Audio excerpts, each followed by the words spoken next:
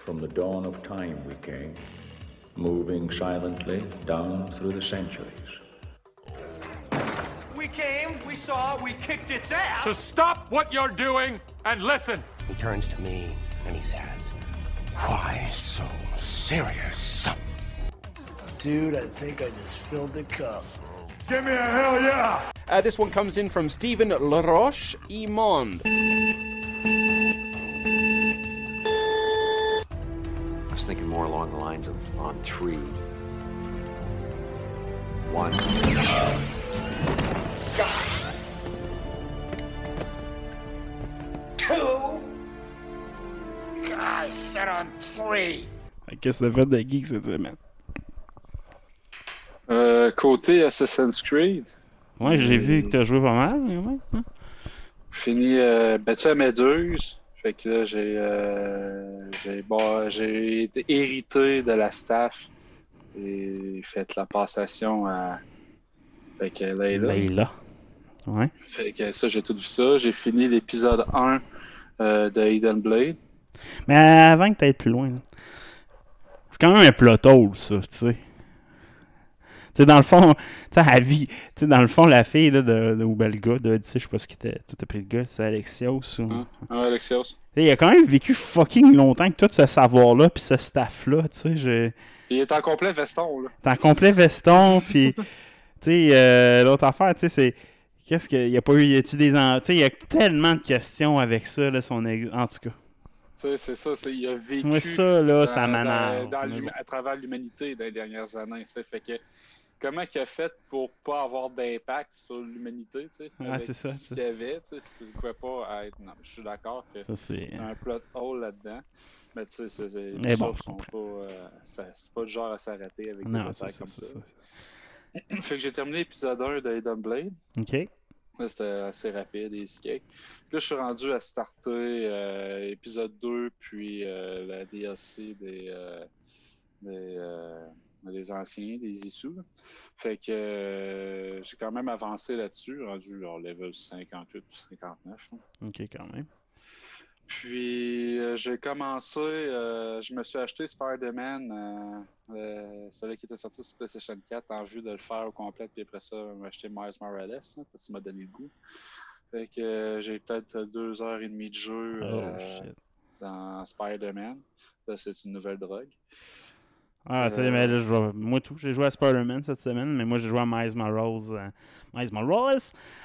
au complet. Je l'ai fini au complet. J'ai fait 100% de l'histoire principale sans faire aucun side quest. J'ai atteint le New Game Plus là, pour pouvoir commencer une nouvelle game avec l'équipement que j'ai ramassé dans ce run-là. Puis tu sais, le jeu il est fucking fantastique. Comme je dis, c'est aussi bon que le premier, mais en plus condensé. Il y a moins de longueur dans l'histoire. Là. L'histoire est straightforward, c'est non-stop sur focus, l'histoire principale. C'est un peu meilleur côté là-dessus, mais la longueur du jeu non plus n'est pas. C'est beaucoup plus petit comme jeu. Oui, c'est la même ville, oui, c'est aussi grand, mais il y a beaucoup moins de contenu au niveau de l'histoire, au niveau des side quests, au niveau de tout. Je pense que ce jeu-là mérite pas ce prix-là. Là, je pense que ça vaut pas ce prix-là, mais c'est un fucking bon jeu, aussi bon que le 1. C'est tellement plus condensé, fait que l'histoire est meilleure, mais il y a moins de contenu que le 1. Fait que je suis comme partagé à dire c'est quoi le meilleur. Je te dirais que le feeling d'être Spider-Man, dans le 1, tu as l'impression d'être Peter Parker, mais dans le 2, tu n'as pas l'impression d'être Peter Parker. Tu as l'impression d'être Miles Morales quand tu te promènes. Les moves sont pas pareils. Il y a une petite coche de plus qui a été rajoutée. Tu as une petite coche de plus pour te donner l'impression d'être un personnage un peu différent dans la même ville. Donc ça, j'ai vraiment aimé ce jeu-là. Sans rien dévoiler du punch.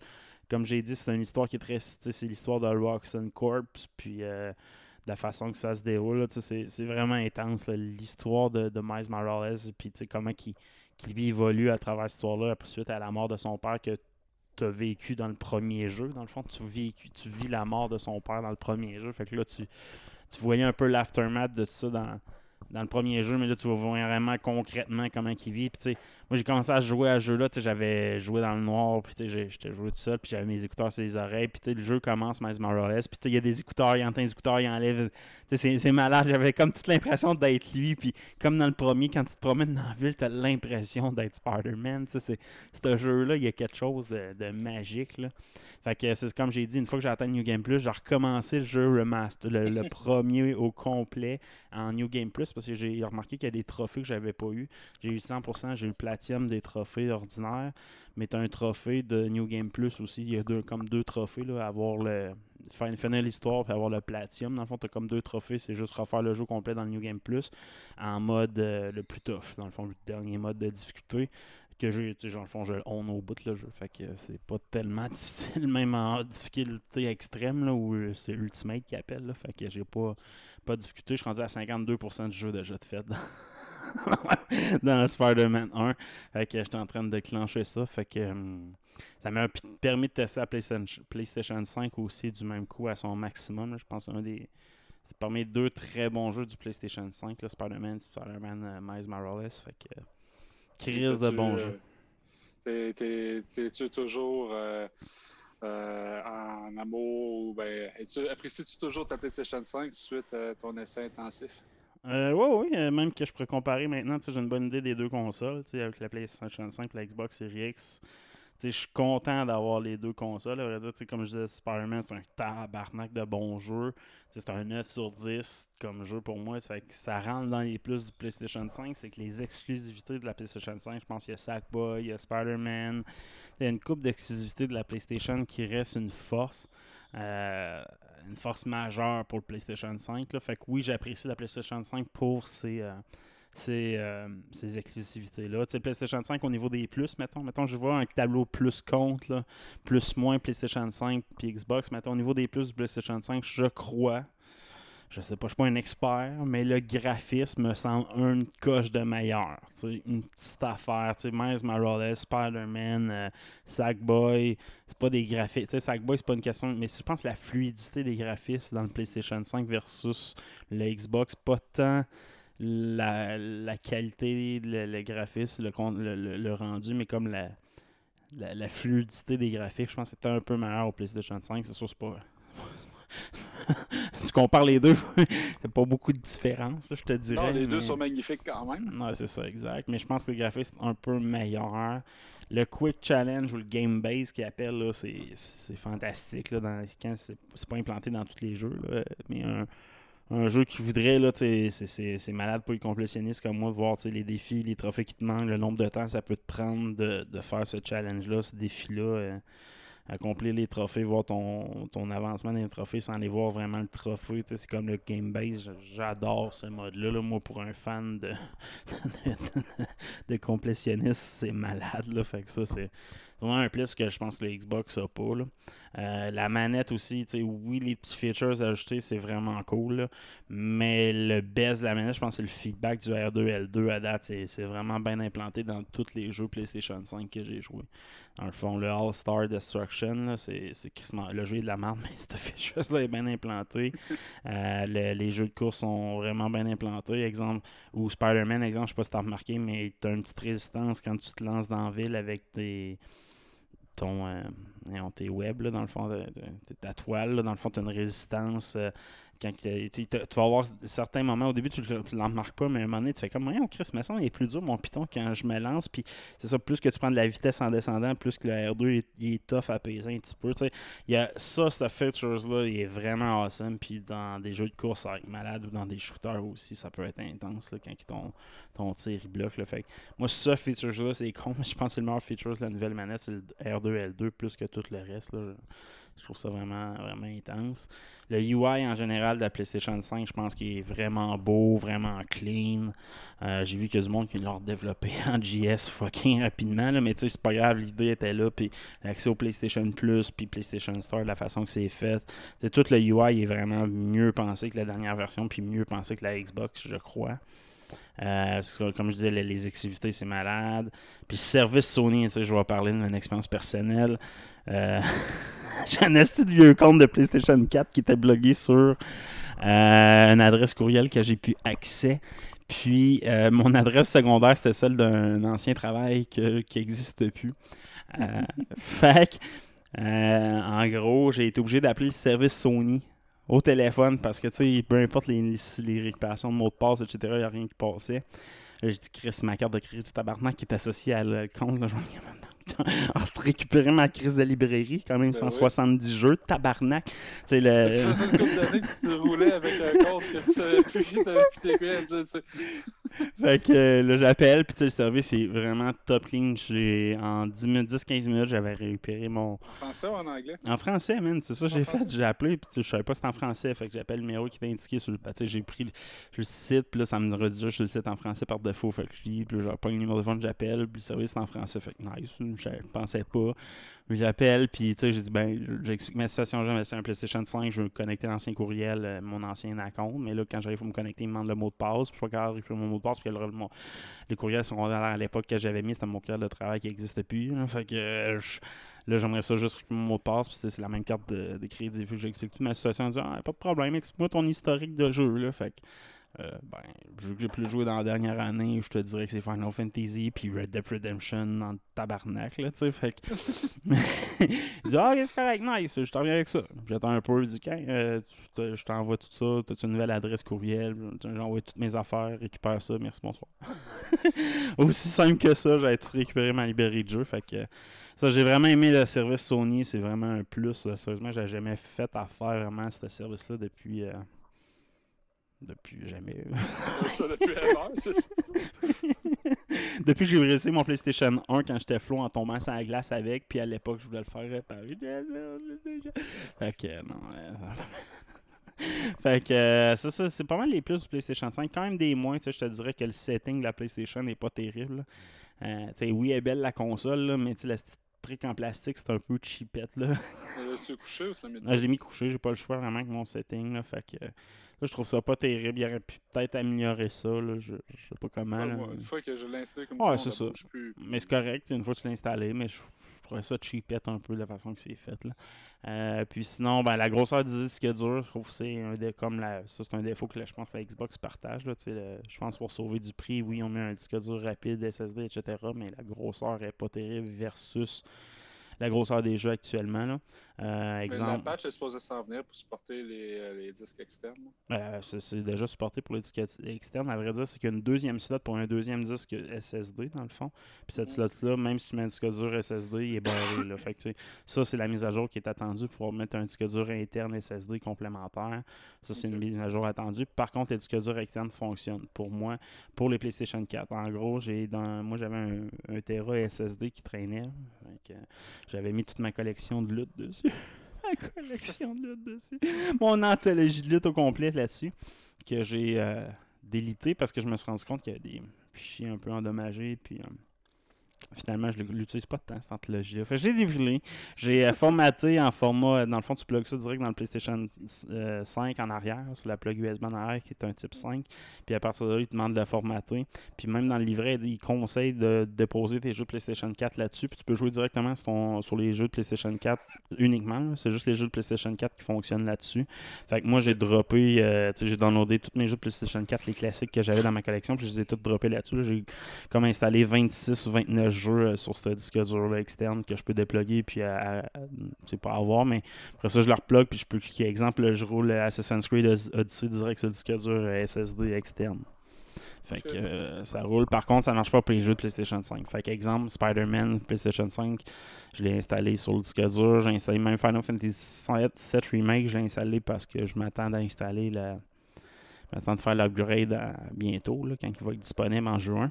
Fait que ça, c'est sûr que je l'ai installé sur le disque dur. J'ai installé les jeux, mettons Red Dead Redemption, je l'ai réinstallé sur le PlayStation 5. J'ai mis sur le disque dur, je disais, je vais rouler en tabarnak. Là. Fait que, mais je pense pas vraiment que ça a de l'impact, à part au load initial. Là. Fait que je pense que le load initial est un peu plus long sur le disque dur externe. Fait que c'est ça, j'ai pu les tester, j'aime bien ça. L'autre affaire, je trouve pas, la manette, la batterie, là, taboy, ça gruge la batterie. Elle courbe la manette, mais la batterie, elle gruge vite. Là. Fait que, tu peux aller dans les settings de ta manette puis baisser l'intensité de la lumière qu'elle émet. Là. Ça exact. peut permettre de rallonger ta batterie. Moi, j'ai pas joué plus que, mettons, 2-3 heures de suite, fait que j'ai pas eu de misère avec mes manettes. Ouais, mais c'est plus, moi, mettons, mon gars joue pendant plusieurs heures. Moi, j'arrive, puis d'être sur la manette, je fais tabarnak, t'es pas plugué. Mais bon. Fait que je trouve... 2 manettes, là. Fait que... Ouais, je sais, mais fais-toi en tout cas. Fait que je trouve, mais tu sais, il y a quand même un manque de batterie, là. Tu sais, même moi, tu sais, j'ai la batterie pleine, mettons, de ma manette, puis j'ai joué à Spider-Man hier soir, comme 2-3 heures, puis la batterie était presque vide. Genre, je fais, ok, c'est pas super long. 2-3 heures, c'est vite. Ah ouais, sérieusement, la batterie de la manette, elle se gaspille plus vite que le PlayStation 4. Après 2-3 heures de jeu, elle a encore 2 coches là-dessus. Ok, moi j'avais me resté une coche hier. J'ai joué, je pense, ça 2-3 heures. Fait c'est pas si grave que ça, que tu sais, une fois que j'ai avoir la Charging Station, j'aurais plus de problème. Présentement, ça me fait chier. Je trouvais les plugs et ça, c'est un petit fil. Fait que ça, c'est... Mais c'est pas grave, c'est un détail pour moi, ce défaut-là. Puis le remote play est vraiment à chier. L'as-tu essayé, le remote play, si t'as, mettons, sur ton cell ou whatever? Non, j'ai pas essayé. C'est vraiment à pour chier. Moi, c'est pas qu'il y a un feature qui m'appelle. Je peux comprendre l'intérêt, là, mais pour moi, si j'ai pas le temps de m'asseoir devant, j'ai pas le temps de jouer avec. Là, Ben, je veux dire, tu joues ça à Switch mobile? C'est la même affaire pour moi. Là. Ben non, c'est ça. En ce moment, j'ai pas la Switch mais mobile. Pour moi, c'est une console mobile comme un autre. Là. Ça peut remplacer une console mobile. Fait que je trouve que le Remote Play n'est pas terrible sur la PlayStation 5.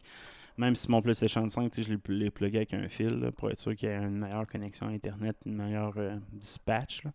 Mais sur mon tel, tu vois, il y a un petit lag, puis l'interface n'est pas terrible. Là, fait que, par contre, la manette de la PlayStation 5 marche fucking bien là, sur un PC ou bien sur un téléphone. Puis c'est bizarre, là, mais tu peux jouer au Xbox en remote play avec ta manette de PlayStation 5, là, si tu veux. Fait que c'est quand même... Ouais, puis tu peux jouer au PlayStation 5 avec ta manette Xbox aussi. Exactement. Fait que ça, c'est quand même de quoi de cool. Mais tu sais, en tant que tel, le feature de remote play est un peu haché versus la Xbox en tant que tel. Pour ce qui est de la Xbox, le plus de la Xbox, par contre, il y a fucking zéro son d'émis de la Xbox versus la PlayStation. Le PlayStation 5 est pas fort, là, il est vraiment presque silencieux, mais versus la Xbox fait vraiment pas de son. Ça, c'est magique, là. Wow, c'est fucking hot. T'sais, on dirait qu'il est fermé, l'Xbox. Tu l'allumes, il est fermé. T'sais, je veux dire, le PlayStation, même s'il fait pas de bruit, tu sais qu'il est ouvert. Il y a comme un genre de mini vibration ou mini son de vent. Là. Xbox, il en fait pas. Fait que ça, c'est un plus.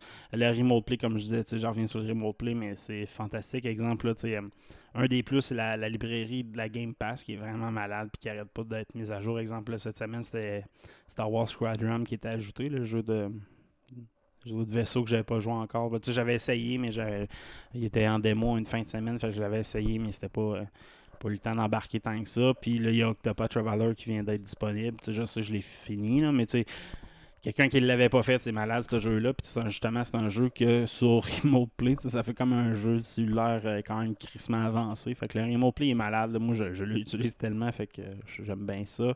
Puis la transition entre les jeux est vraiment meilleure que sur le PlayStation 5. Là. Tu cliques, tu switches de game, c'est vraiment instantané versus la PlayStation 5 que ce feature-là est là, mais c'est pas aussi instantané, puis c'est pas un vrai... C'est comme fake un peu, parce que ça ferme ton jeu. C'est pas un vrai quick play comme le Xbox, ça. Fait que ça, je trouve que le Xbox a clenché PlayStation là-dessus, puis la rétrocompatibilité est meilleure sur le Xbox que sur le PlayStation. Exemple, je dis, je vais me prendre un Twisted Metal, je vais le dropper dans mon PlayStation 5, il le prend pas. Mais j'ai acheté Red Dead Redemption 1 à 10$ en CD, puis ça passe. Là, fait que juste ça, c'est malade. Là, tu peux quand même jouer à n'importe quel jeu. C'est pour ceux qui avaient une collection. Moi, j'ai pas une collection de. Fait que ça, c'est malade. Mais au niveau de la Xbox, exemple, la manette, elle va être avec batterie. Fait que une manette avec batterie, c'est coûte cher de batterie. Puis c'est même affaire à bouffe de la batterie en salle. Fait que si t'achètes pas moi j'ai acheté la batterie j'ai acheté un chargeur qui vient avec une batterie là, que tu peux remplacer dans ta manette. Fait que c'est pas si pire une fois que t'as ça, mais c'est quand même un coût supplémentaire qui est à prévoir. Là, qui est pas dans. Fait que ça, je trouve ça un petit peu poche. La grosseur du disque dur, même affaire. Là, Xbox, il faut que tu aies un disque dur externe pour vraiment profiter. Puis le manque d'exclusivité, t'as pas vraiment d'exclusivité que je peux pas jouer sur mon PC nécessairement. Fait que, c'est comme les plus et moins des deux consoles. Je pense que j'aime bien avoir les deux, je te dirais pour plusieurs raisons. Je pense que la Game Pass, moi, elle me satisfait avec mon garçon. Ça lui permet d'essayer un paquet de jeux qu'il n'aurait jamais la chance d'essayer parce que je ne paierais pas l'ensemble de ce style de jeu de marde-là. Fait que, exemple, je me sors download, c'est un Double Dragon, mais une version Neo qui est sortie sur Xbox. Là, je sais pas trop quoi. Là, fait que j'ai downloadé ça, mais c'est le fun à jouer. Street of Rage 4, J'ai downloadé un jeu, c'est un jeu. Le but, c'est de pas faire des accidents ou d'en faire dans des montagnes russes. Là. En tout cas, c'est bien drôle pour Zach. Tu sais, plein de jeux de merde, là, ben, tu trouves ça c'est de quoi que sur la PlayStation, là, je peux pas faire. Là. C'est sûr que moi, sur la PlayStation 5, j'ai tellement de jeux de PlayStation 4. Exemple, je me suis installé Pac-Man. Là, c'est des petits jeux que je joue à deux que j'avais déjà acheté dans le passé. Puis, ça roulait en crise. Là. Fait que, côté librairie, ils ont chacun leur force. PlayStation, c'est exclusif, tandis que la Xbox, la quantité de jeux est incroyable. Là. Fait que, ils ont chacun leur point positif. Je suis content d'avoir les deux. Puis comme j'ai dit, j'ai tellement joué à Spider-Man Miles Morales cette semaine que j'ai pas pu profiter de mon Xbox avec Assassin's Creed Valhalla aussi, qui ont vraiment sorti la dernière page, le nouveau festival. Je l'ai même pas fait à cause de Miles Morales, qui est trop accrochant au niveau de l'histoire. Là. Fait que, non, ben content d'avoir les deux. Fait que... laquelle est la meilleure? Je pense que les deux consoles sont équivalentes d'après moi. Là. Ça dépend de ton besoin, ça dépend de quel jeu que tu veux jouer, je crois. Non, c'est deux crises de belles machines, mais je pense que leur faiblesse, c'est justement ça, ils sont trop pareils. Puis si Nintendo sort juste un autre coup de circuit comme la Switch dans un an ou deux, ces deux consoles-là vont avoir de la misère à se démarquer parce qu'ils sont tellement pareils côté force. Ils ont comme pas de features, je trouve, tellement différent, tu sais. Fait que... c'est un combat de fanboy. Hein. Ouais, c'est ça, exact. Un combat de fanboy, mais tu sais, je pense que Nintendo pourrait profiter de la situation, tu sais. En se démarquant de ces deux-là, de ces deux gros joueurs-là, un jour, avec une nouvelle version d'une Switch là, qui va sortir en 2021 ou un autre projet quelconque. Là. Fait que... Donc, côté gaming, c'est pas mal ça que j'ai fait, là. Ben moi, avec MFA, j'ai passé Sackboy. Ah ouais, tu l'as passé? Ouais, on a pas battu le boss de la fin, fini l'histoire principale au complète. Et que ça débloque un monde secret. Là. OK. Il faut ramasser. Chaque tableau, il y a des perles cachées dans le tableau. Là. Il y a des tableaux à 5 perles, des tableaux à 3 perles. Puis c'est avec le nombre de perles que tu débloques les tableaux dans la map qui est à la style Mario Bros. Là. Dans le monde secret, c'est comme les réminiscences là, du méchant. Puis, il faut être comme 220 perles. Même si on avait été quand même pas pire dans le jeu, on était tout le temps comme 20-30 d'avance sur ce que demandait l'histoire principale. Là, on est comme 30 en arrière de ce qu'il demandait. Puis là, on a recommencé les premiers tableaux pour aller chercher les perles qui nous manquaient. Là. Mais ouais, vraiment un bon jeu pour jouer avec son enfant. Même rendu à la fin du jeu, dans le dernier monde, Sarah tirait son épingle du jeu et était capable de suivre, faire le tableau complet avec moi. Puis l'expérience de jeu est assez unique dans Sackbox. Le monde est éclaté, la musique est vraiment écœurante. Il y a du pop, du rock récent, puis les effets du monde quand tu joues un tableau sont comme synchronisés avec la musique là, d'une façon qui se fait tellement bien que c'est quasiment difficile à remarquer. Là. Mais c'est vraiment visuellement là, un très bon jeu. Puis côté gameplay, c'est vraiment accessible. Donc, moi, un bon 9 sur 10 pour ce jeu-là. C'est vraiment pas un achat que je regrette. Là. Non, c'est ça, c'est un excellent jeu. Là, je pense que je l'ai vu sur Amazon genre à 60$. Je pense que je vais l'acheter à 60$. Il était comme à 80 quelques piastres sur le store. Je trouve ça cher après avoir acheté Miles Morales comme premier jeu. Là. Mais c'est vrai qu'un jeu, je vais jouer un jour, assurément. Dommage qu'il n'y ait pas plus de jeux là, sur de plateformes coop, là, un peu de ce genre-là, que ce soit sur PlayStation ou sur Xbox. Là, je pense qu'il en manque, ce genre de jeu-là. Là. Il y a Untravel 2 qui joue à deux, mais c'est un vrai platformer classique, là, pas style Sackboy, là, mais c'est un 2D. Là. Ben, c'est 3D, mais c'est 2D. Là. Fait que, il y a beaucoup il manque de jeux de plateforme, je trouve, co-op là, comme ça. Il y en a plein que c'est des singles, puis on a du fun. Là. Exemple, moi j'ai Ratchet & Clank. Là, il y a le prochain qui sort bientôt, mais j'ai le titre d'avant sur PlayStation 4, puis c'est le jeu que mon gars joue le plus présentement. Là. Dans le fond, c'est comme il réexplique comme un des événements les plus importants quand Ratchet veut devenir un super-héros. Là. Fait que c'est comme la base de l'histoire de Ratchet & Clank qui est expliquée dans le jeu-là. Puis c'était le dernier jeu de PlayStation 4 qui est sorti. Puis, tu sais, le PlayStation, moi, je l'ai installé sur mon disque dur externe. Je l'ai installé sur mon disque dur principal au début, mais après ça, j'ai installé sur le disque dur externe. Je vois aucune différence. Là, mais le jeu, il est vraiment beau. Le rendu, il est beau. C'est le fun. Ratchet & Clank, c'est un jeu le fun, mais malheureusement, il joue juste à un. T'sais, c'est ça le défaut de ce platformer-là. J'aimerais ça jouer avec mon gars. Là, mon gars, il est accro ben raide, mais il joue juste à un. Fait que c'est pas aussi dynamique. Je pense que c'est le défaut de la plupart des jeux platformer. Il n'y a pas assez de co-op mode là, dans la plupart des jeux. Je pense que c'est ça qui manque. Oui, en effet. J'espère que le succès que connaît Sackball, je pense que les ventes vont bien. Donc, ça va inciter. Parce qu'il y a comme une reprise là, du couch co-op gaming. Là. Ah, il faut.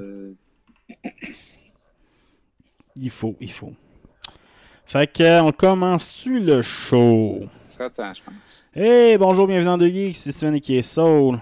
Et c'est Guy et qui est Cotard. Ben, pour commencer, on va commencer avec Marvel! Fait qu'une chose que j'ai faite cette semaine, j'ai écouté le premier épisode de de Falcon and Winter Soldier. T'as pas été tout seul, hein, parce que c'est le show qui a eu le plus fort début de l'histoire de Disney+. Ah, quand même, mais pourtant, tu sais, je te dirais qu'après avoir écouté WandaVision, la finale, il y a 2 semaines, je trouve que le premier épisode n'était pas assez fort pour moi. C'est moins accrochant que WandaVision pour moi. WandaVision, il y avait un côté éclaté que je trouvais vraiment intriguant. Tandis que là, on est plus dans une intrigue plus standard là, pour moi. C'est standard, limite cliché dans les ouais, c'est ça. C'est ça. Le scénario, je sais pas c'est qui écrivait les dialogues. Là. On était dans le stock entendu en tabarnak. Ouais, c'est ça. J'ai rien fait. Wow, c'est donc bien cool. J'ai pas eu... À part les images, je te dirais, il y a des bouts d'action, je fais comme, ouais, c'est cool en crise, il y a du budget, c'est bien réalisé, mais par contre, au niveau de l'histoire, le storytelling, la façon que les scènes s'enchaînent, même la réalisation, il y a des scènes comme qui étaient introduites, qui duraient comme 5 secondes, puis il n'y a pas de lien avec la scène suivante, là. C'est comme, ouais, t'aurais pu, ce 5 secondes-là, l'oublier, il y a comme des bouts étranges, je trouve, la façon que c'est réalisé. Puis, je sais pas pour toi, là, mais lui qui fait Winter Soldier, j'ai un petit peu de misère avec cet acteur-là. J'ai de la misère. J'ai trouvé sa performance à chier dans cet épisode-là. Je sais pas pourquoi, là, mais... Déjà, à base, je joue pas un personnage qui est charismatique comme tel. Ouais, non, c'est ça. Je pense que l'idée qu'ils veulent faire, c'est que lui, il va être un petit peu plus torturé en tant que personnage là, que Sam. Puis ça va être la relation entre les deux au départ. Là. Mais moi, je suis pas un grand fan de Sebastian Stan. En plus, comparément à Anthony Mackie, là, qui joue Sam Wilson, les marques des années sont plus apparentes. Sam, il a crissement pas vieilli. Sebastian Stan, c'est tabarnak. Il me semble que pour le Winter Soldier, il y a une coupe d'hiver, une coupe de Noël qui l'ont rattrapé. Là. Ouais, fait que, en général, j'ai aimé l'épisode, je te dirais, mais c'est vraiment moins fort que WandaVision. Il aurait dû se donner plus de temps entre les 2 séries, je crois. Il était supposé sortir avant. T'sais. Ah, je sais. Il était dû, là, il était en retard. Mais moi, c'est vraiment... C'est pas tant dans le scénario à date. Là. Le scénario, ils ont rien... Ils n'ont pas été dans la surprise. Là. C'était pas mal tout ce qu'on s'attendait, ce que ça allait être. Là. Ce que les hints avaient dit. Mais c'est les dialogues qui sont d'une faiblesse monumentale. Là. Ouais, c'est ça. J'espère que c'est vraiment juste pour le premier épisode parce que, dans le fond, tout était déjà entendu. Fait que c'est pas beaucoup de marge de manœuvre puis que ça va s'éclater un peu. Là, parce que pour l'instant, je suis pas impressionné par le rendu, mettons. Mais je pense que c'est plus grand public que WandaVision. Je pense... Ça, pour être grand public, c'est grand public. Non, mais ça, je te dis, je pense que WandaVision, moi, j'ai mieux aimé ça, mais c'est moins grand public, c'est plus fucké, c'est plus... Tandis que ça, tout le monde va trouver son compte là-dedans, mais personne va faire... C'est un chef-d'œuvre. Je sais pas... Non, j'avais l'impression que c'était Régent Tremblay qui avait fait le dialogue. Ben, c'est ça, c'est très grand public, fait je pense que ça va avoir un succès, mais au niveau, pour moi, c'est moins bon. J'espère que ça va mettre la table sur beaucoup de choses comme promis. Pour l'instant, le premier épisode me laissait un peu sur mon appétit. On voit les super pouvoirs, par contre. Là, on voit quelqu'un qui a un super pouvoir faut qu'on va... C'est le seul, je pense, bout que j'ai aimé, à vrai dire. Le voleur de banque. Ben, ils ont introduit le groupe terroriste, là, Flag Smashers. Puis ils ont introduit le nouveau Captain America, l'agent John Walker. Ouais, justement, il a été sujet de discussion Ouais, il a été. Il y a le showrunner Malcolm Spellman qui est en entrevue avec l'Internet Weekly pour parler du personnage comme tel de John Walker. Il dit que dans l'univers de cette série-là, c'est quelqu'un qui a toujours fait ce qu'on s'attendait de lui, genre le soldat parfait qui obéit aux ordres. Le Capitaine America attendu originalement, là. C'est ça. Puis il va se retrouver dans une situation où la vie n'a pas toujours été juste avec lui, malgré le fait qu'il avait toujours fait les bonnes affaires, puis c'est ça, puis il s'attendait de lui. Puis il dit que là, il va avoir encore plus de challenge qui va venir pour lui en tant qu'humain. Là. Donc, il va avoir une certaine amertume dans ce personnage-là. Tu sais, quelqu'un qui a l'impression qu'il aurait mérité cette place-là avant qu'il l'obtienne, puis qu'une fois qu'il l'a, il va peut-être faire preuve d'une certaine condescendance. Là. Puis Sperman enchaîne en disant que ce qui est intéressant dans cette série-là, c'est que tous les vilains de la série se croient être les héros. Et de leur point de vue, quand ils expliquent leur point de vue aux héros, ça fait réfléchir le héros. Il dit tabarnak, il a vraiment un bon point. Parce qu'il dit après les 5 ans, c'est que le monde a disparu après Snap, puis là, le retour avec le blip, il y a une crise mondiale là, à plein de niveaux. Là. Puis il y a plein de monde qui se sentent persécutés ou mal représentés. Puis chacun des vilains va avoir un bon discours pour défendre sa position. Puis c'est peut-être une des raisons aussi du faiblesse du premier épisode, c'est qu'il n'y a pas de vilain qui a fait clairement son entrée. Mais en même temps, Black Panther, je pense, si je prends exemple sur Black Panther, je pense que c'était la force du film, c'était ça. C'est que le vilain que tu voulais, il avait raison, dans le fond. Killmonger avait raison sur pas l'ensemble des points, mais une très grande partie des points, tu peux pas le contredire. Il faut que le Wakanda utilise sa force pour aider le monde, peu importe c'est qui t'aide, mais il faut qu'il aide le monde. Ils peuvent pas garder ça juste pour eux, sinon c'est ridicule. Fait que, ça, c'est un point principal, il avait raison. Fait que, je pense que c'est un peu le même. Je pense que c'est sur ce point fort-là qu'ils veulent faire, c'est que tous les méchants ont vraiment raison dans un certain sens, ils ont raison de faire ce qu'ils font. Je pense que je vais aimer ça, c'est bien exposé.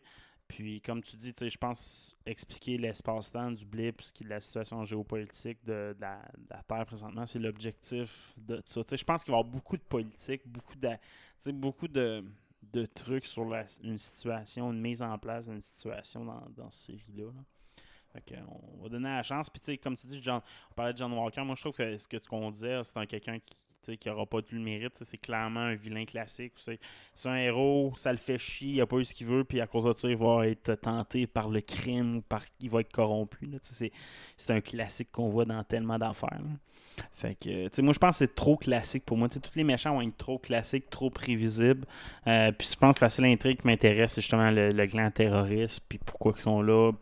C'est quoi leur vraie intention, c'est qui est en arrière tout ça. Là. Fait que ça je pense que c'est l'intrigue. Mettre en place 2-3 projets futurs en plus. Fait qu'on n'a pas le choix de se le taper. Yes. Next news, Spider-Man 3. On aurait peut-être une confirmation de Andrew Garfield. Ouais, c'est dans la grosse rumeur sale des réseaux sociaux. Mais le gars qui double Andrew Garfield dans les prestations périlleuses a posté sur ses réseaux sociaux une photo qui était présent à l'événement. Puis à côté, tu vois la doublure de Tom Holland. Ouais. Mais là, le tournage de Spider-Man 3 est à son plus fort. Il tourne en ce moment. Puis les règles de la COVID sont super strictes. Fait qu'il n'y a personne qui n'est pas dans la bulle du film qui a le droit de fréquenter quelqu'un qui n'est pas dans la bulle du film. Fait que si la doublure d'Andrew Garfield côtoie la doublure de Tom Holland, c'est fort probablement que les deux travaillent sur le même film. Donc, ça confirmerait la présence d'un Spider-Man d'Andrew Garfield dans le prochain Spider-Man. Faut pas se faire avoir là, comme dans Star Wars. Ça confirme la présence de la voix de Andrew Garfield. Faut faire attention là. Ça doublure, ça doublure son stuntman, là, le gars qui fait les acrobaties. Ok, sa doublure, c'est son stunt, ok. Son stuntman. Ok.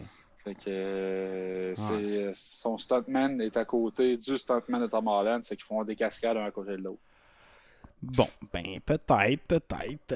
Ça sera à suivre. Tant mieux. Mais tu sais, c'est Spider-Verse qui embarque dans ce film-là. Fait que espérons que.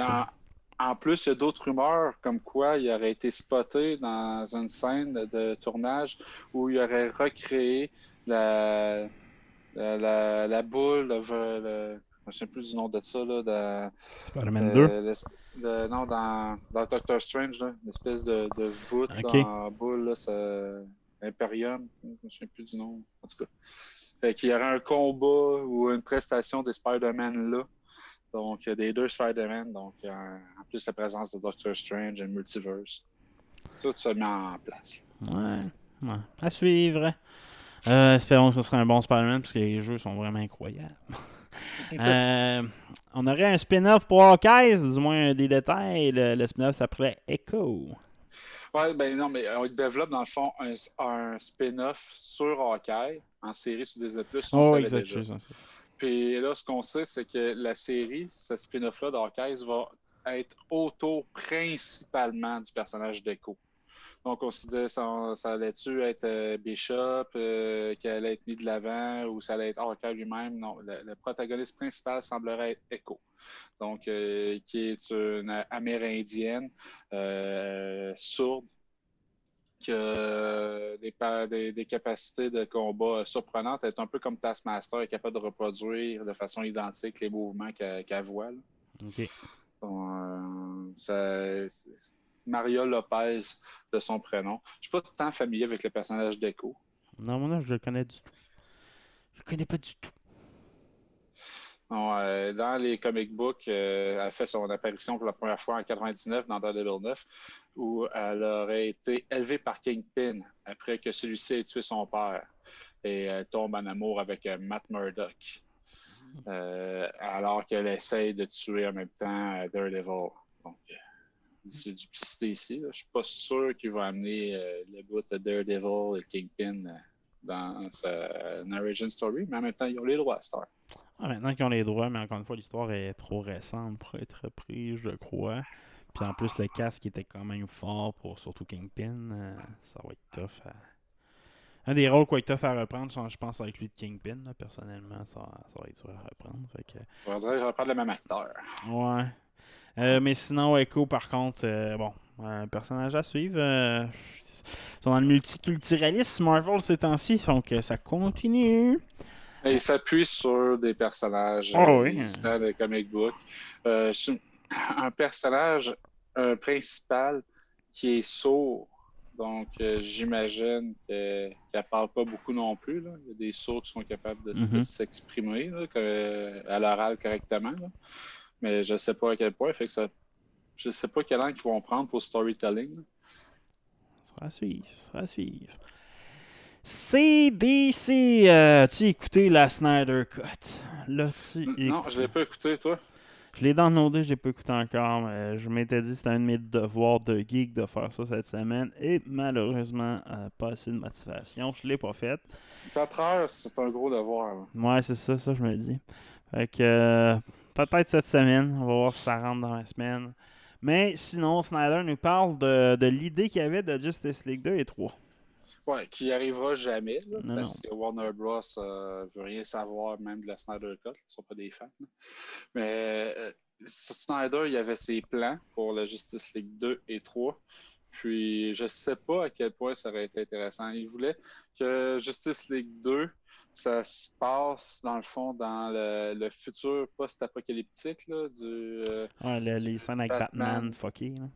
Ouais, avec le Batman avec ses lunettes dans Tempête de sable. Mm-hmm. C'est où tous les protagonistes auraient été comme assis autour de la table et auraient parlé des événements des dernières années qui ont amené à leur situation-là. Fait que tu aurais eu un bout que Batman parle, tu aurais un bout, tu sais, que Joker parle, puis là, on aurait vu la mort de Robin. On aurait vu un paquet d'affaires comme ça qui auraient convergé vers un Justice League 3 où ça aurait été plus un Superman un film de Superman. Puis le consensus cette espèce de table ronde TED Talk de Justice League 2 aurait été faut utiliser les pouvoirs de Flash pour tourner dans le passé, pour avertir Kent de sauver Lois, pour ainsi pas péter un plomb et éradiquer l'humanité. Fait que, puis là, ça aurait amené à un film de Superman dans Justice League 3. Je suis pas un fan nécessairement de la vision qu'il y avait pour le deuxième film. Pas plus pour le premier, je crois. Donc, ça sera à suivre si j'écoute la Snyder Cut. Mais j'espère clore ce fucking dossier-là! Ouais, et une fois que tout le monde va l'avoir vu, on va arrêter de m'entendre parler. Là. J'espère. Bon, Warner Bros. C'est comme la vaccination. Une fois que tout le monde va être vacciné, on va arrêter de m'entendre parler. Une autre affaire. Warner Bros, encore une fois, filmerait ou voudrait filmer Our Man. Ouais, ça fait une dizaine d'années que DC travaille à amener soit en série TV, soit en film le personnage de Our Man. Il a même fait une apparition substantielle dans Legends of Tomorrow. Moi, c'est pas une série que j'ai suivie, mais toi, tu l'as suivi. Yes, il est là-dedans. Il devient le leader du groupe à un moment donné. Yes. C'est Rex Tyler, en fait, un chimiste qui découvre une formule, le Miraclo, qui permet de donner une force surhumaine et une endurance héroïque pour la durée d'une heure. Donc, pour ça, l'homme heure, Our Man. Ultimement, son fils, Rick, donc le fils de Rex, s'appelle Rick, qui devient aussi le nouveau Iron Man quelques années plus tard. Donc, il va avoir une adaptation en film de ce rôle-là qui va faire son apparition dans le DCEU. Ah, ça sera à suivre. Mais je suis pas excité par ça, pas en tout. Moi non. Fait que, zéro pinball. C'est ça, c'est Legend of Tomorrow, c'est ça que ça s'appelait, me semble. C'était tellement mauvais, ça a mal viré. C'était bien parti, mais ça a mal viré. Fait que, pourtant, il y a des personnages clés là-dedans. Là. Il y avait un des plus vieux, Savage, qui est là-dedans. Un des méchants les plus intéressants pour moi dans le DC Universe, c'est bien lui. Là, un genre de humain fucking ancien qui a lui l'immortalité, puis... En tout cas, c'est vraiment intéressant comme histoire, mais ils l'ont chié. Fait que, à partir de là, ça m'a fait capoter un peu. Fait que, non. Net. Sinon, on aurait Keaton qui nous teaserait son vieux Batman dans The Flash. Ah, Keaton qui est en entrevue avec Deadline. Puis on sait déjà qu'il a été approché pour reprendre son rôle de Batman dans le prochain film de Flash pour avoir un espèce de rôle de mentor auprès de Flash. Puis, mais ça, c'est conditionnel à ce que Keaton accepte. Il dit que c'est vraiment pas fait. Il dit, en fait, je le cite, là, j'ai encore besoin d'une minute pour y penser parce que je suis tellement chanceux et béni, j'ai tellement de projets en ce moment. Je sais pas pourquoi, mais oui, en ce moment, je suis super occupé. J'ai quelque part sur mon iPad une nouvelle itération du script du Flash que j'ai pas encore eu le temps de regarder. Je les ai appelés puis je leur ai dit, je vais être honnête avec vous, j'ai pas eu le temps de le regarder encore. Je suis vraiment plongé dans mon projet sur Hulu, c'est Dope Sick. Il est en préparation de production pour un autre projet à l'automne. Donc, il se sent très responsable de tout ça. Donc, il dit si je vous disais que je travaillais fort sur le truc de Batman, je vous bullshitterais. Je sais vraiment pas. Faut que je regarde le nouveau draft, le nouveau scénario. Puis il dit qu'il y a une autre considération qui rentre en ligne de compte plus que n'importe quoi d'autre. Puis ça, on vient d'apprendre que c'est un frileux de la COVID.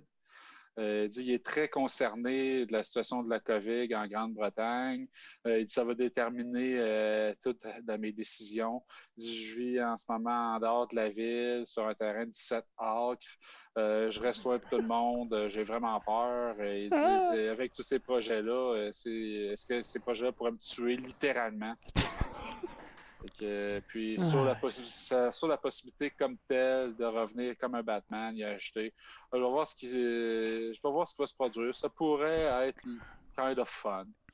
Fait qu'on va voir comment ça se place. Fait que il est pas comme pas super enjoué à l'idée comme je veux reprendre mon rôle de Batman. C'est comme, ouais, peut-être. Je vais regarder ça. Ouais, faut pas s'attendre à grand-chose de lui, je pense, là-dessus. Mais c'est le projet de Flash est en attente de sa réponse pour avancer. Fait qu'il faudrait qu'il en break.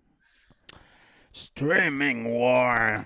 Amazon va-t-il gagner la guerre avec ce contrat-là? Ils ont signé un contrat d'exclusivité avec NFL. La NFL pour le Tuesday Night Football. Ouais, 1 milliard de dollars par année. Ouais, mais c'est pour avoir le Thursday Night Football. Pas tous les matchs, là. Juste les matchs du jeudi soir. Et je pense que c'est un des plus écoutés quand même. Ouais. Mais tu t'as pas les matchs du dimanche, t'as pas le match du lundi. Mais ils se positionnent.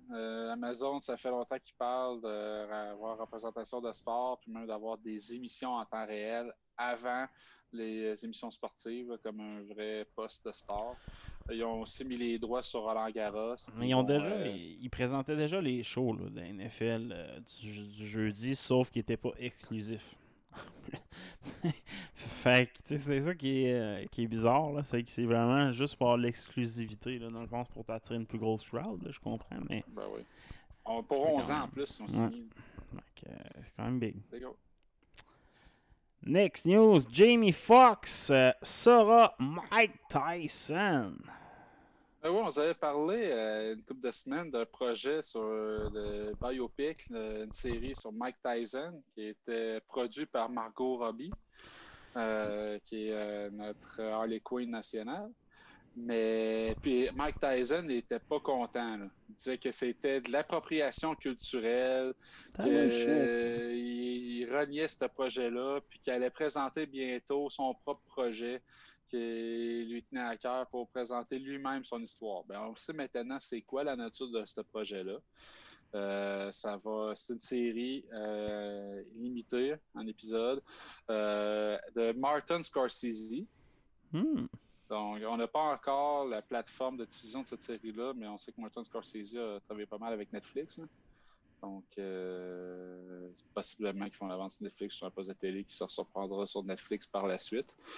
Jamie Foxx, comme tu disais, va camper le rôle principal, le rôle titre, Mike Tyson. Mike Tyson est très heureux. Il dit ça fait longtemps que je veux raconter mon histoire avec les récents lancements de Legends Only League et parce que je pense qu'il y a une ligue de Legends, des combats de boxe, je ne suis pas trop sûr, là, qui a suivi son retour sur le ring récemment. Je pense qu'il veut continuer à se battre, faire comme une ligue du vieux poil de la boxe. Pour lui, c'est un autre projet qui tient à cœur, sa collaboration avec Martin Scorsese, puis Jamie Foxx, puis toute l'équipe créative autour de ça. Donc, à voir. Ouais, c'est qu'à suivre. Sinon, il y a une nouvelle annonce de Netflix. Pour ceux qui ont pu lire la première bande dessinée de Berserker, vous allez être surpris, il y a déjà un projet pour Netflix. Ah oui, Netflix qui a acheté les droits de production pour basé sur le projet Berserker, B-R-Z-R-K-R, la série de comics sur Kenny Reeve là, qui explore les aventures d'un homme connu sous le nom de Berserker, mi-mortel, mi-dieu, comme Hercule, qui est maudit et contre la violence, comme Kratos. Ouais, ça ressemble plus à Kratos, je te dirais. Là. Ça, c'est... Moi, je trouve que c'est une pâle copie de God of War. Fait que c'est un Kratos, c'est un God of War super violent. Où c'est qu'il s'est campé dans le monde moderne. C'est que maintenant il travaille pour le gouvernement américain qui promet des réponses sur son passé et son origine s'il fait des missions pour eux autres. Bon. Le premier épisode, comme tu disais, est sorti en comic book. Les critiques sont mitigées, voire pas très bonnes jusqu'à maintenant. Peut-être que ça saura se placer avec le temps. Mais non seulement ils ont un projet de film, mais il y a aussi un projet de série animée spin-off dessus. Fait que Netflix y croit beaucoup à la matière première Berserker. Fait que peut-être que Kenny Reeve et son équipe ont présenté le storyboard complet là, de ce qui s'en vient et que ça a su charmer Netflix. Peut-être qu'ils savent quelque chose qu'on ne sait pas. Ah, c'est ça. Puis en même temps, c'est sûr d'avoir un acteur sur leur un projet d'un acteur direct. Là, fait que ça sera à suivre la suite de leur relation. Nouvelle, Disney prend un petit recul et présentera repousse Cruella et Black Widow et les présentera sur Disney Plus aussi. Ah oui, Black Widow qui était supposé sortir le 7 mai prochain, repoussé à cet été, repoussé en juillet, 9 juillet. Cruella qui devait arriver éminemment, repoussé au 28 mai. Il blâmait la COVID, comme tout le reste. Puis ils vont sortir au cinéma et sur Disney Plus en même temps. Donc, pour encore la somme de 30$ pour un film qui vient de sortir, un peu comme Aya le Dernier Dragon. Je pense que c'est un modèle qui leur sert bien jusqu'à maintenant.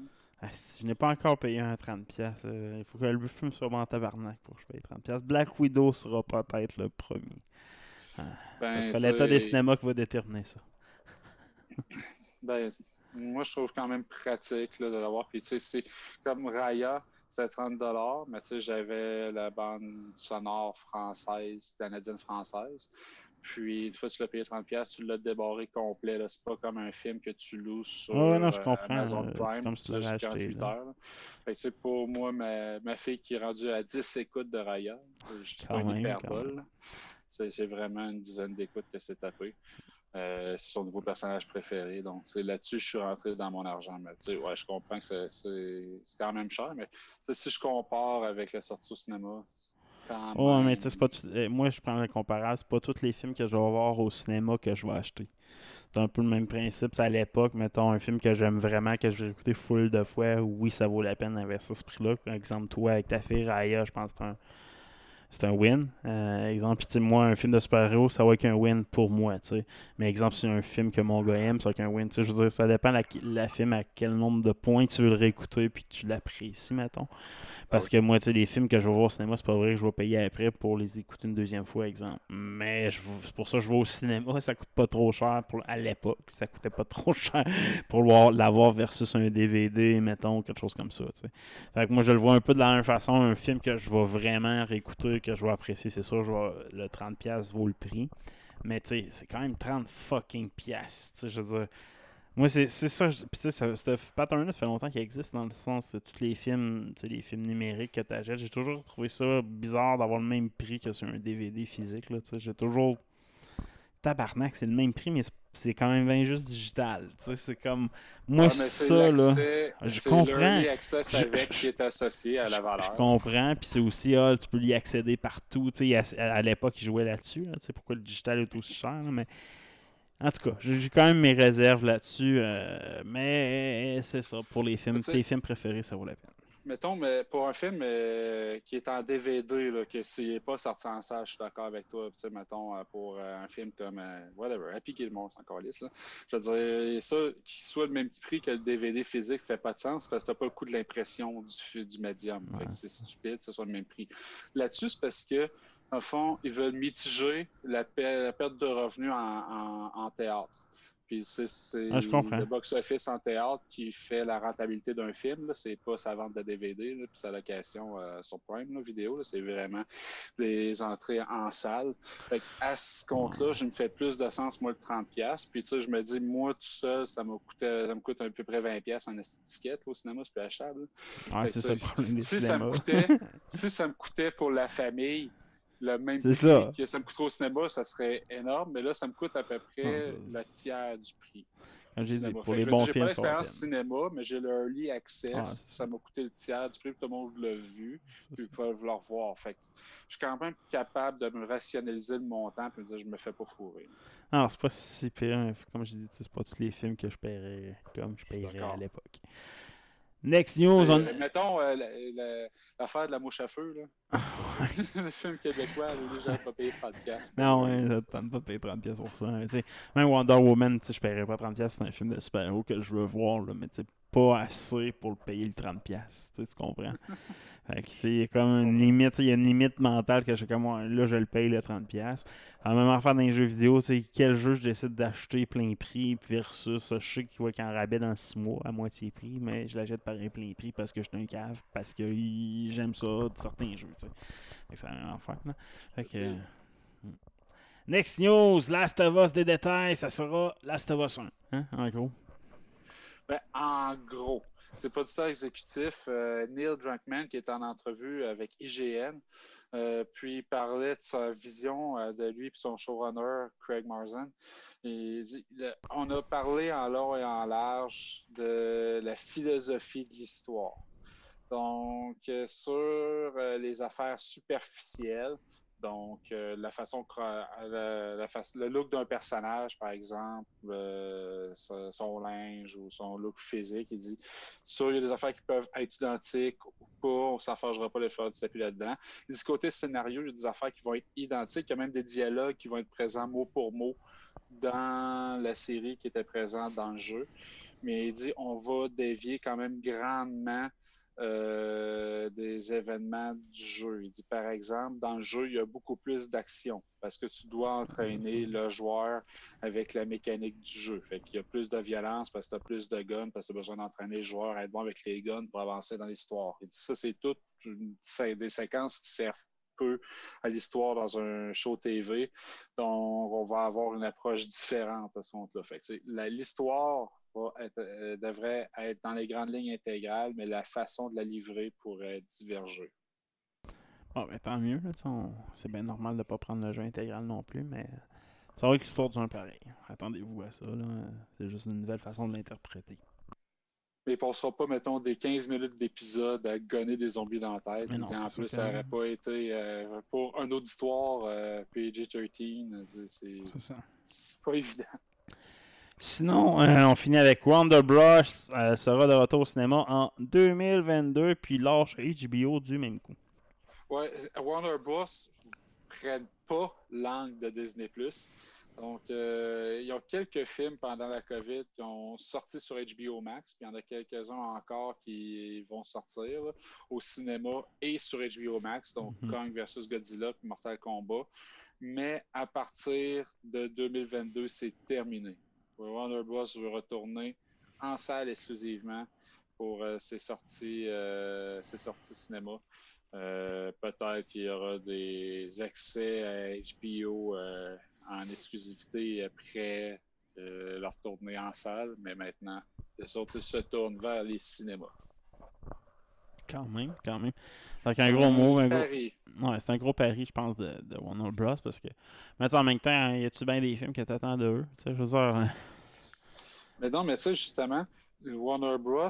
Ils ont comme moins d'arguments pour me tirer au cinéma si j'ai pas d'autres moyens d'aller voir. Ça. C'est sûr, effectivement. Moi, un film de Marvel, de par la qualité historique de ce qu'ils ont sorti jusqu'à maintenant, je ne vais pas vouloir manquer sa sortie. Fait que si j'ai pas d'autre façon que d'aller voir, que d'aller en salle, je vais me déplacer. Je vais payer 20$ pour voir un film de Warner Bros. Que ça me tente de voir.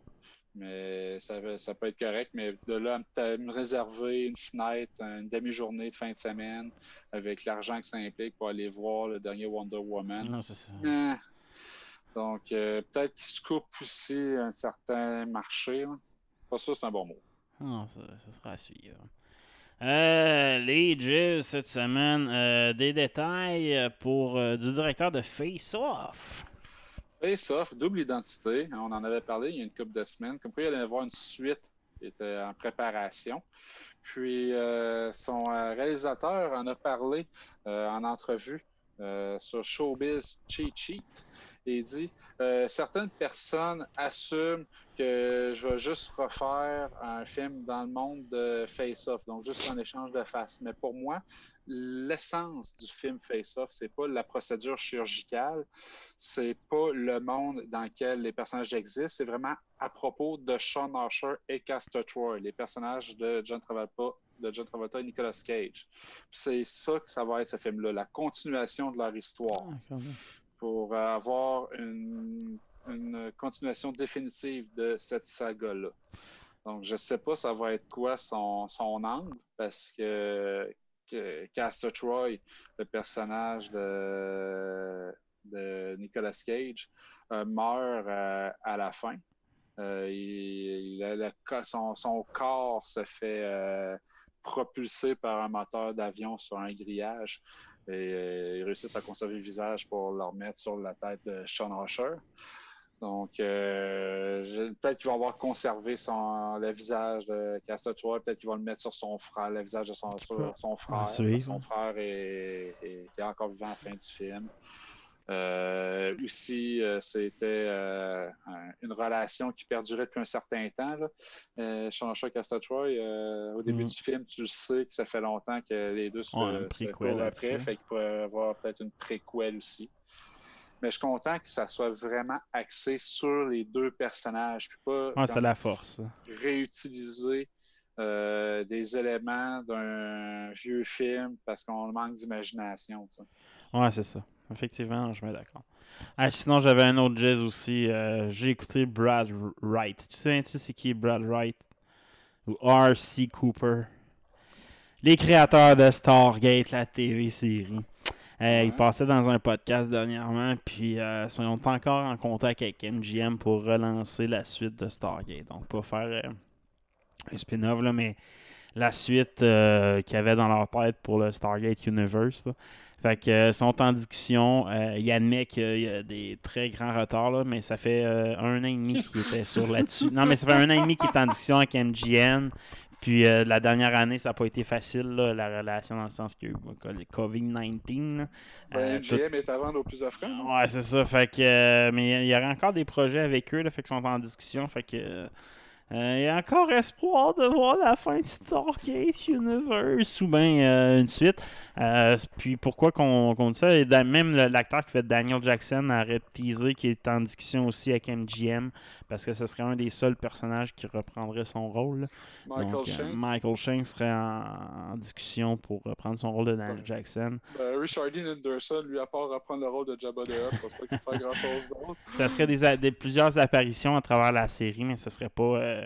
mais tu sais, c'est un peu ce qu'il faisait déjà dans Universe. Tu sais, c'est un peu... fait que...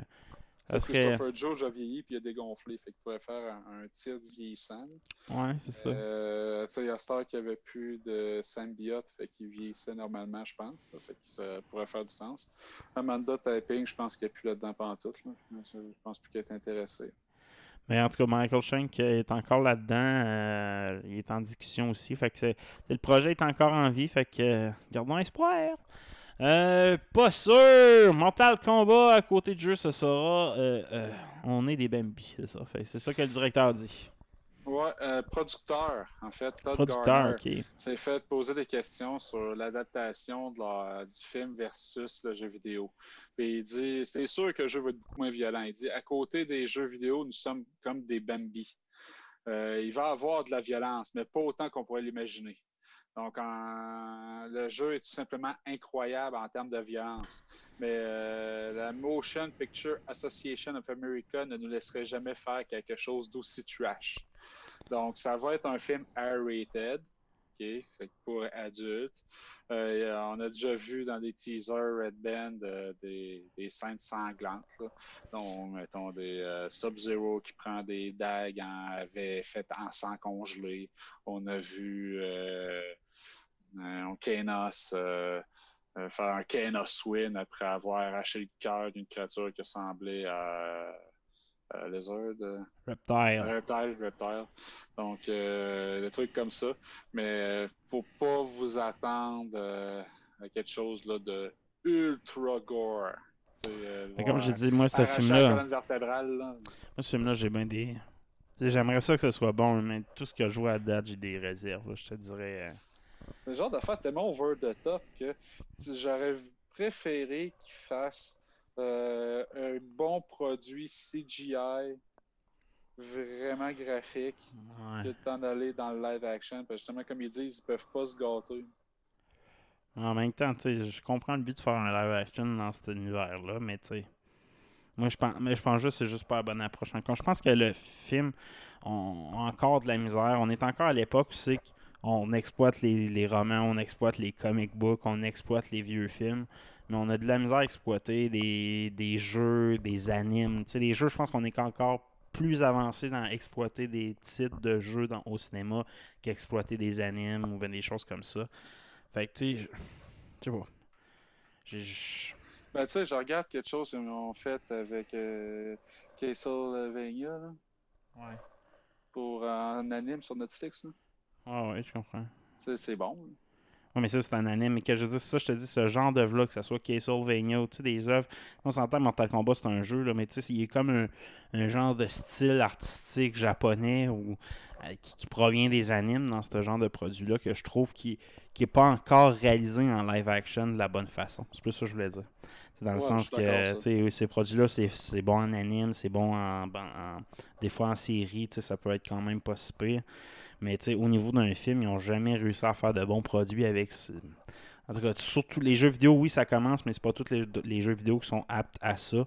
Mais les jeux vidéo qui ont un genre de look ou un feeling japonais anime, on a encore de la misère à réaliser ça au cinéma. On n'est pas encore rendu là dans les sujets à aborder. On aime mieux prendre des vieux films, des vieux remakes ou prendre des vieilles histoires pour remettre le même titre dessus. Fait que.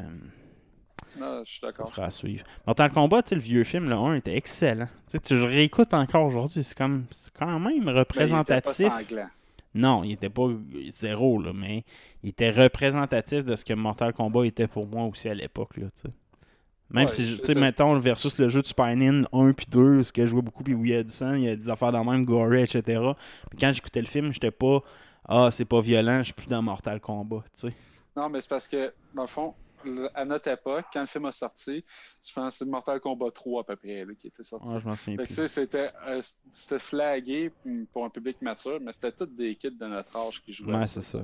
Puis, on s'entend, c'est de la violence en 16 bits. Là. Fait que nous autres, on était juste contents de voir notre univers transposé dans un film qu'on avait le droit d'aller voir nous autres. Mais là, à Star, les jeux Mortal Kombat, tu peux pas donner ça à un kid de 12 ans. Parenthèse, j'avais acheté la cassette VHS de Mortal Kombat, la belle VHS avec la boîte noire, là. Je sais pas si tu l'avais, là. Mais c'était une boîte noire avec le signe Mortal Kombat avec les 2 yeux rouges. La boîte était tellement nice. Les VHS, à l'époque, les boîtes étaient souvent en plein de couleurs ou en plastique. Elle était clean noire. Juste noire. C'est que je trouvais ça beau. Ah, c'est que je l'aimais, cette cassette-là. Aujourd'hui, les jeux sont vraiment beaucoup plus sanglants et s'adressent vraiment à un public adulte, et non pas à un public même pré-ado. Donc, je pense que les films doivent s'adapter pour le même public cible. C'est pour ça qu'ils doivent de faire un Mortal Kombat plus violent que le premier film qu'ils avaient fait dans le temps. Tant qu'ils sont capables de respecter l'univers. C'est ça, exact. Moi, c'est dur à représenter comme univers, le tournoi qui revient de façon récurrente, etc. C'est con, mais moi, je veux qu'ils reprennent la même histoire que dans le premier film. Exactement de la même façon. Mais genre avec des petits twists plus cool. Là. Mais tu sais, le tournoi à Goro, le même crew, les mêmes personnages. Là. Je veux pas qu'ils m'amènent trop de nouveau. Là. Hein? Ça avait l'air, le trailer avait l'air Ouais, c'est ça, exact. Ça ressemble à ça. Que... Mais ça a l'air juste trop série B. Moi, je trouve qu'il y a un petit côté série B dans cette réalisation-là que je pense qu'il va me gosser. Il y a un look chinois à la réalisation. Tu sais, les films chinois qui se veulent des méga productions style hollywoodien, mais quand tu regardes les effets spéciaux, il y a comme un... Non, c'est ça. Il semble qu'il y a un petit quelque chose. Vous êtes comme 10 ans en arrière, mais ça va, là, on comprend ce qu'il va vous en aller, mais... Il semble qu'il y a un petit quelque chose, parce qu'il y avait ce petit quelque chose-là, des fois présent, pas tout le temps, mais parfois présent dans le trailer. Fait que j'ai hâte de voir ça au final, ce que ça va donner. Trump créera son réseau social. Ouais, Jason Miller, le conseiller de Donald Trump, a teasé sur Fox News que Trump allait faire un retour sur les réseaux sociaux d'ici 2-3 mois, puis probablement avec sa propre plateforme. Donc, semble-t-il qu'il y a plusieurs partis privés de compagnies ou d'autres personnes qui l'auraient approché pour démarrer cette plateforme-là. Il faudrait s'associer à Donald Trump pour partir leurs nouveaux réseaux sociaux. Il y avait quand même 88 millions d'abonnés là, quand il s'est fait bannir de Twitter. Ouais. Donc, moi, je pense que essayer de réinventer la roue, c'est jamais une bonne idée. Puis, tu sais, faire ça juste autour de Donald Trump. Avec Trumper, son nom. Trumper pour la place de Twitter. Ouais, ou Fake News Book. Facebook. Fakebook. Fakebook. Ouais, peut-être Fakebook, ça sonnerait bien. À suivre. No Cave, maintenant. 5 jours live sur Twitch. Wow. Quel cave. Ouais, Ludwig Egren, qui est un Twitcher, qui n'a pas déconnecté sa caméra depuis plus de 5 jours. Là. Ça faisait 5 jours hier. Puis il restait du temps sur le chronomètre. En fait, l'idée, c'est qu'il est parti avec un temps, mettons, 1 heure, une journée. Puis à chaque nouvelle subscription à son compte, il y a 10 secondes qui s'ajoutent au compteur. Avec le but, bien évident, d'augmenter son nombre de subscriptions pour avoir plus. Je pense qu'il y a les abonnés puis ceux-là qui te suivent. Okay. Fait que, puis il y en a un des deux qui te donne vraiment de l'argent. Fait que je pense que là, il était rendu à 1 million de subs. Là. Fait que je pense pas que c'est la section payante, là. Mais l'idée, c'est que le monde dessus finisse par lui donner du cash. Je comprends. Puis là, pour l'instant, il y a une journée, il restait encore 65 heures au compteur, puis ça montait. Fait que, il n'est pas fini. Il fait quoi là, pendant ce temps-là? Dans sa caméra? Dans le fond, il n'a pas le droit de désactiver sa caméra. Il faut qu'il soit présent dans le champ de la caméra. Fait que ce qu'il fait, c'est quand il va dormir, par exemple, c'est de diffuser sur sa chaîne des émissions ou des vidéos de d'autres chaînes que lui suit, ce que tu peux faire sur Twitch. Ouais, je comprends. Puis tout en laissant en mortaise une vidéo de sa caméra qui est online, qui aussi tu peux le voir dormir. Twitch a quand même des règles où le Twitcher doit en tout temps s'assurer du bon déroulement de ce qui est présenté, des interactions qu'il y a sur son channel Twitch. Je comprends. Bien évidemment, quand il dort, il ne peut pas faire ça, mais pour l'instant, il n'y a pas eu de plainte. Fait qu'ils disent Twitch sont au courant de la situation, reste à l'affût, mais pour l'instant, on n'a pas entrepris d'action.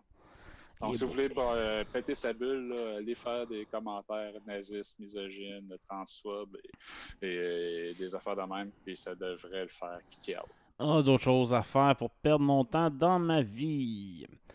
Nouvelle chronique! Je te laisse la présenter.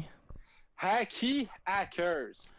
Fait que, aujourd'hui, j'ai fait une recherche en étymologie. Le mot hacky, qu'est-ce que ça veut dire? Parce que on l'utilise là, pour l'espèce de boule en cuir avec des billes dedans qu'on garoche pendant 1h30 dans les airs avec le mouvement du pied.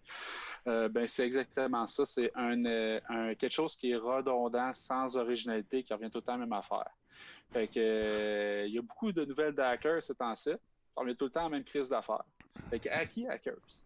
Fait que Acer, une grande compagnie, est la nouvelle cible d'une grande organisation de hacking qui fait des ravages en ce moment. C'est Revil, R-Evil, dans le fond, qui est ceux-là qui sont les plus actifs là, comme organisation de hacking en ce moment. Ils se spécialisent pour rentrer dans les réseaux privés de grandes compagnies, mettre la main sur des documents confidentiels et menacer de les vendre au plus offrant s'ils ne se font pas donner une rançon. Donc, Acer, grande compagnie de développement de produits informatiques, serait les derniers en ligne, avec une rançon demandée de 50 millions de dollars, ce qui est un record dans le milieu. Okay. C'est la plus grosse rançon qui a été demandée jusqu'à maintenant.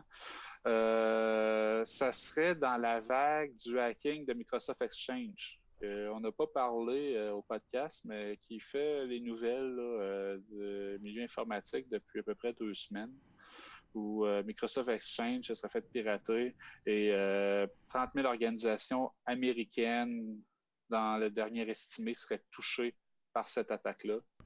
Donc, fort probablement Acer. Le groupe a publié des images, des documents identifiés comme confidentiels sur le net pour démontrer qu'ils les avaient entre leurs mains. Interrogé par les médias, Acer n'a pas souhaité commenter la situation comme telle, mais ils ont simplement expliqué que Acer surveille régulièrement ses systèmes d'information et la plupart des cyberattaques sont bien défendues. Des entreprises comme la nôtre sont constamment attaquées et nous avons signalé des situations anormales récentes aux autorités chargées de l'application de la loi et de la protection des données dans plusieurs pays. Donc, il avoue à demi-mot qu'il y a eu des situation normale récemment, mais sans s'avancer plus que ça.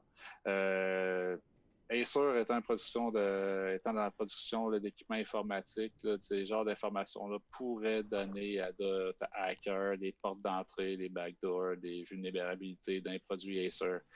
Ça devait se retrouver sur le marché noir. Donc, faites attention. Suivez les patchs. Let's Play Square Enix présente. On a des détails. Ouais, jeudi passé, Square Enix a fait sa première conférence, Present, qui dévoilait certaines nouveautés qui vont s'en venir dans les prochaines semaines. Donc, ils ont présenté le prochain Life is Strange. Moi, j'ai joué au premier. Tu t'es pas gagné encore? Ben, je l'ai pas fini. Okay. C'est un jeu qui est très girly, orienté sur l'histoire, point and click. J'ai joué avec Chantal, ce qui rentre parfaitement dans ses cordes, et elle aussi était sur le point de se gonner. Ah, bon. Donc, c'est un jeu. C'est pour les initiés, là, c'est des pouvoirs de super-héros par des protagonistes qui sont pas des héros, qui sont très low profile dans une histoire mondaine de tous les jours, qui est très lente de développement. Ce qu'ils ont présenté, c'est un nouvel épisode dans la saga, parce qu'il y a comme plusieurs protagonistes qui vivent chacun leur histoire dans un grand univers de Life is Strange. Fait qu'il va y avoir un nouveau héros qui, elle, est une héroïne empathique. Donc, son pouvoir, c'est d'être capable de ressentir les émotions des personnes autour d'elle. Ok, c'est vrai. Tandis que moi, celle-là que j'avais joué, elle avait des pouvoirs sur le temps. Sinon, ils ont présenté une plaquette d'autres affaires. Là, tu sais, c'est... Ouais, ils ont le projet Atia. Ouais, j'ai le trailer qui est maintenant Forspoken, qui a été nommé. Donc, le jeu, c'était un projet Atia qui est maintenant un nom, donc Forspoken. Il va sortir en 2022, ouais, Forspoken. As-tu aimé le trailer, toi, le gameplay? J'ai mes réserves encore. Là, dans c'est un jeu. Je sais pas si tu as vu Pathless aussi. Hein. Un genre de gaming que faut que je l'essaye. Je pense que je vais l'essayer. Mais c'est un nouveau genre de gameplay. Il faut leur donner ça. J'ai pas vu ça ailleurs. Est-ce que ça va être bon? Je sais pas. Les graphiques sont fucking beaux, mais je pense qu'ils vont de la misère à gérer la beauté des graphismes versus le gameplay qu'ils veulent offrir. Ça me faisait penser à une espèce de... il y a des dragons, fait que un setting style Breath of Fire dans un monde post-moderne apocalyptique. Là. Fait que là d'avoir des affaires modernes comme des constructions, mais dans un univers où c'est y a beaucoup de retour à la nature. Puis le déplacement du personnage en gameplay me laisse pas en toi. Là, c'est le gars qui se garoche par en avant, au lieu de marcher standard dans ce bel univers qui semble, des forêts, des montagnes, des affaires de même qui semblent vraiment beaux, il fait juste comme partir comme une fusée. Avec un mouvement super répétitif, comme si c'était un hacking, là, comme je me déplace avec Link dans Zelda en roulant plutôt qu'en courant parce que je gagne une demi-seconde au 15 pas. Là. Mais c'est comme si m'avait présenté le gameplay de même. Ça, c'est weird. Comment le personnage avance. Ouais.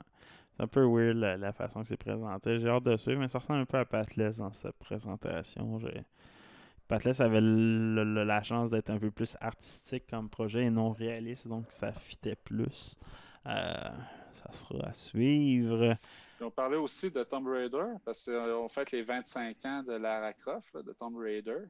Puis là, ça a l'air qu'il va y avoir une chier de Tomb Raider. Vous allez le voir dans Fortnite, dans des jeux mobiles. Il y a un nouveau pack, la trilogie définitive de Tomb Raider, des 3 derniers jeux, qui va sortir. Donc, il va y avoir de la Tomb Raider au pied carré. Là. Attendez-vous à ça. C'est quand même un beau titre, Tomb Raider. Je crois qu'il y en a qui sont entre les mains. Là.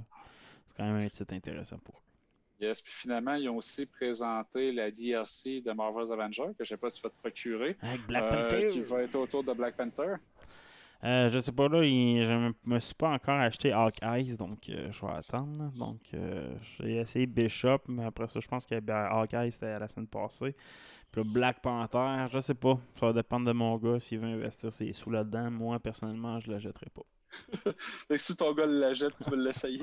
Je veux dire, moi, j'ai même pas assez de Bishop, plus mon gars qui l'a essayé. Je te dirais, là, j'ai même pas joué, mais il a fait l'histoire complète de Bishop, là, puis il a quand même trouvé ça cool, mais il a arrêté de jouer tout de suite après. Fait que c'est pas si hot que ça, d'après moi. Fait que c'est ça. Ouais, c'est quand même une belle présentation, je te dirais. Ça a pas été si mal. Mais bon.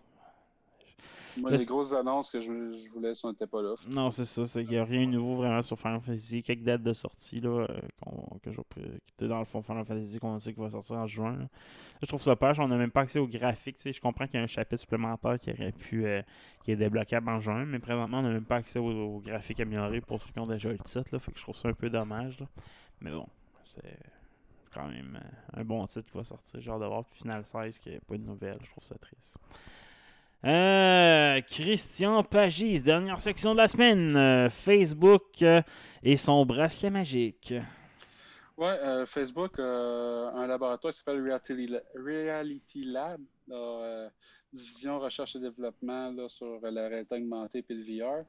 Puis ils ont présenté en début de semaine un de ces projets sur lequel ils travaillent en ce moment, qui serait avancé. C'est une interface humaine-machine. Donc, il se fait référence à un gars qui a fait Mark Zuckerberg en entrevue à The Information il y a genre une semaine ou deux, aussi, qui disait que son entreprise travaillait sur une alternative à Neuralink qui ne nécessiterait pas de se faire percer la tête. Parce qu'on se souvient qu'Elon Musk, en plus d'être à la tête de SpaceX et Tesla, a aussi une entreprise Neuralink qui a comme objectif de nous transformer tous en méta-humains en nous perçant la tête, un peu comme dans la Matrice pour nous plugger. Parfait, ça.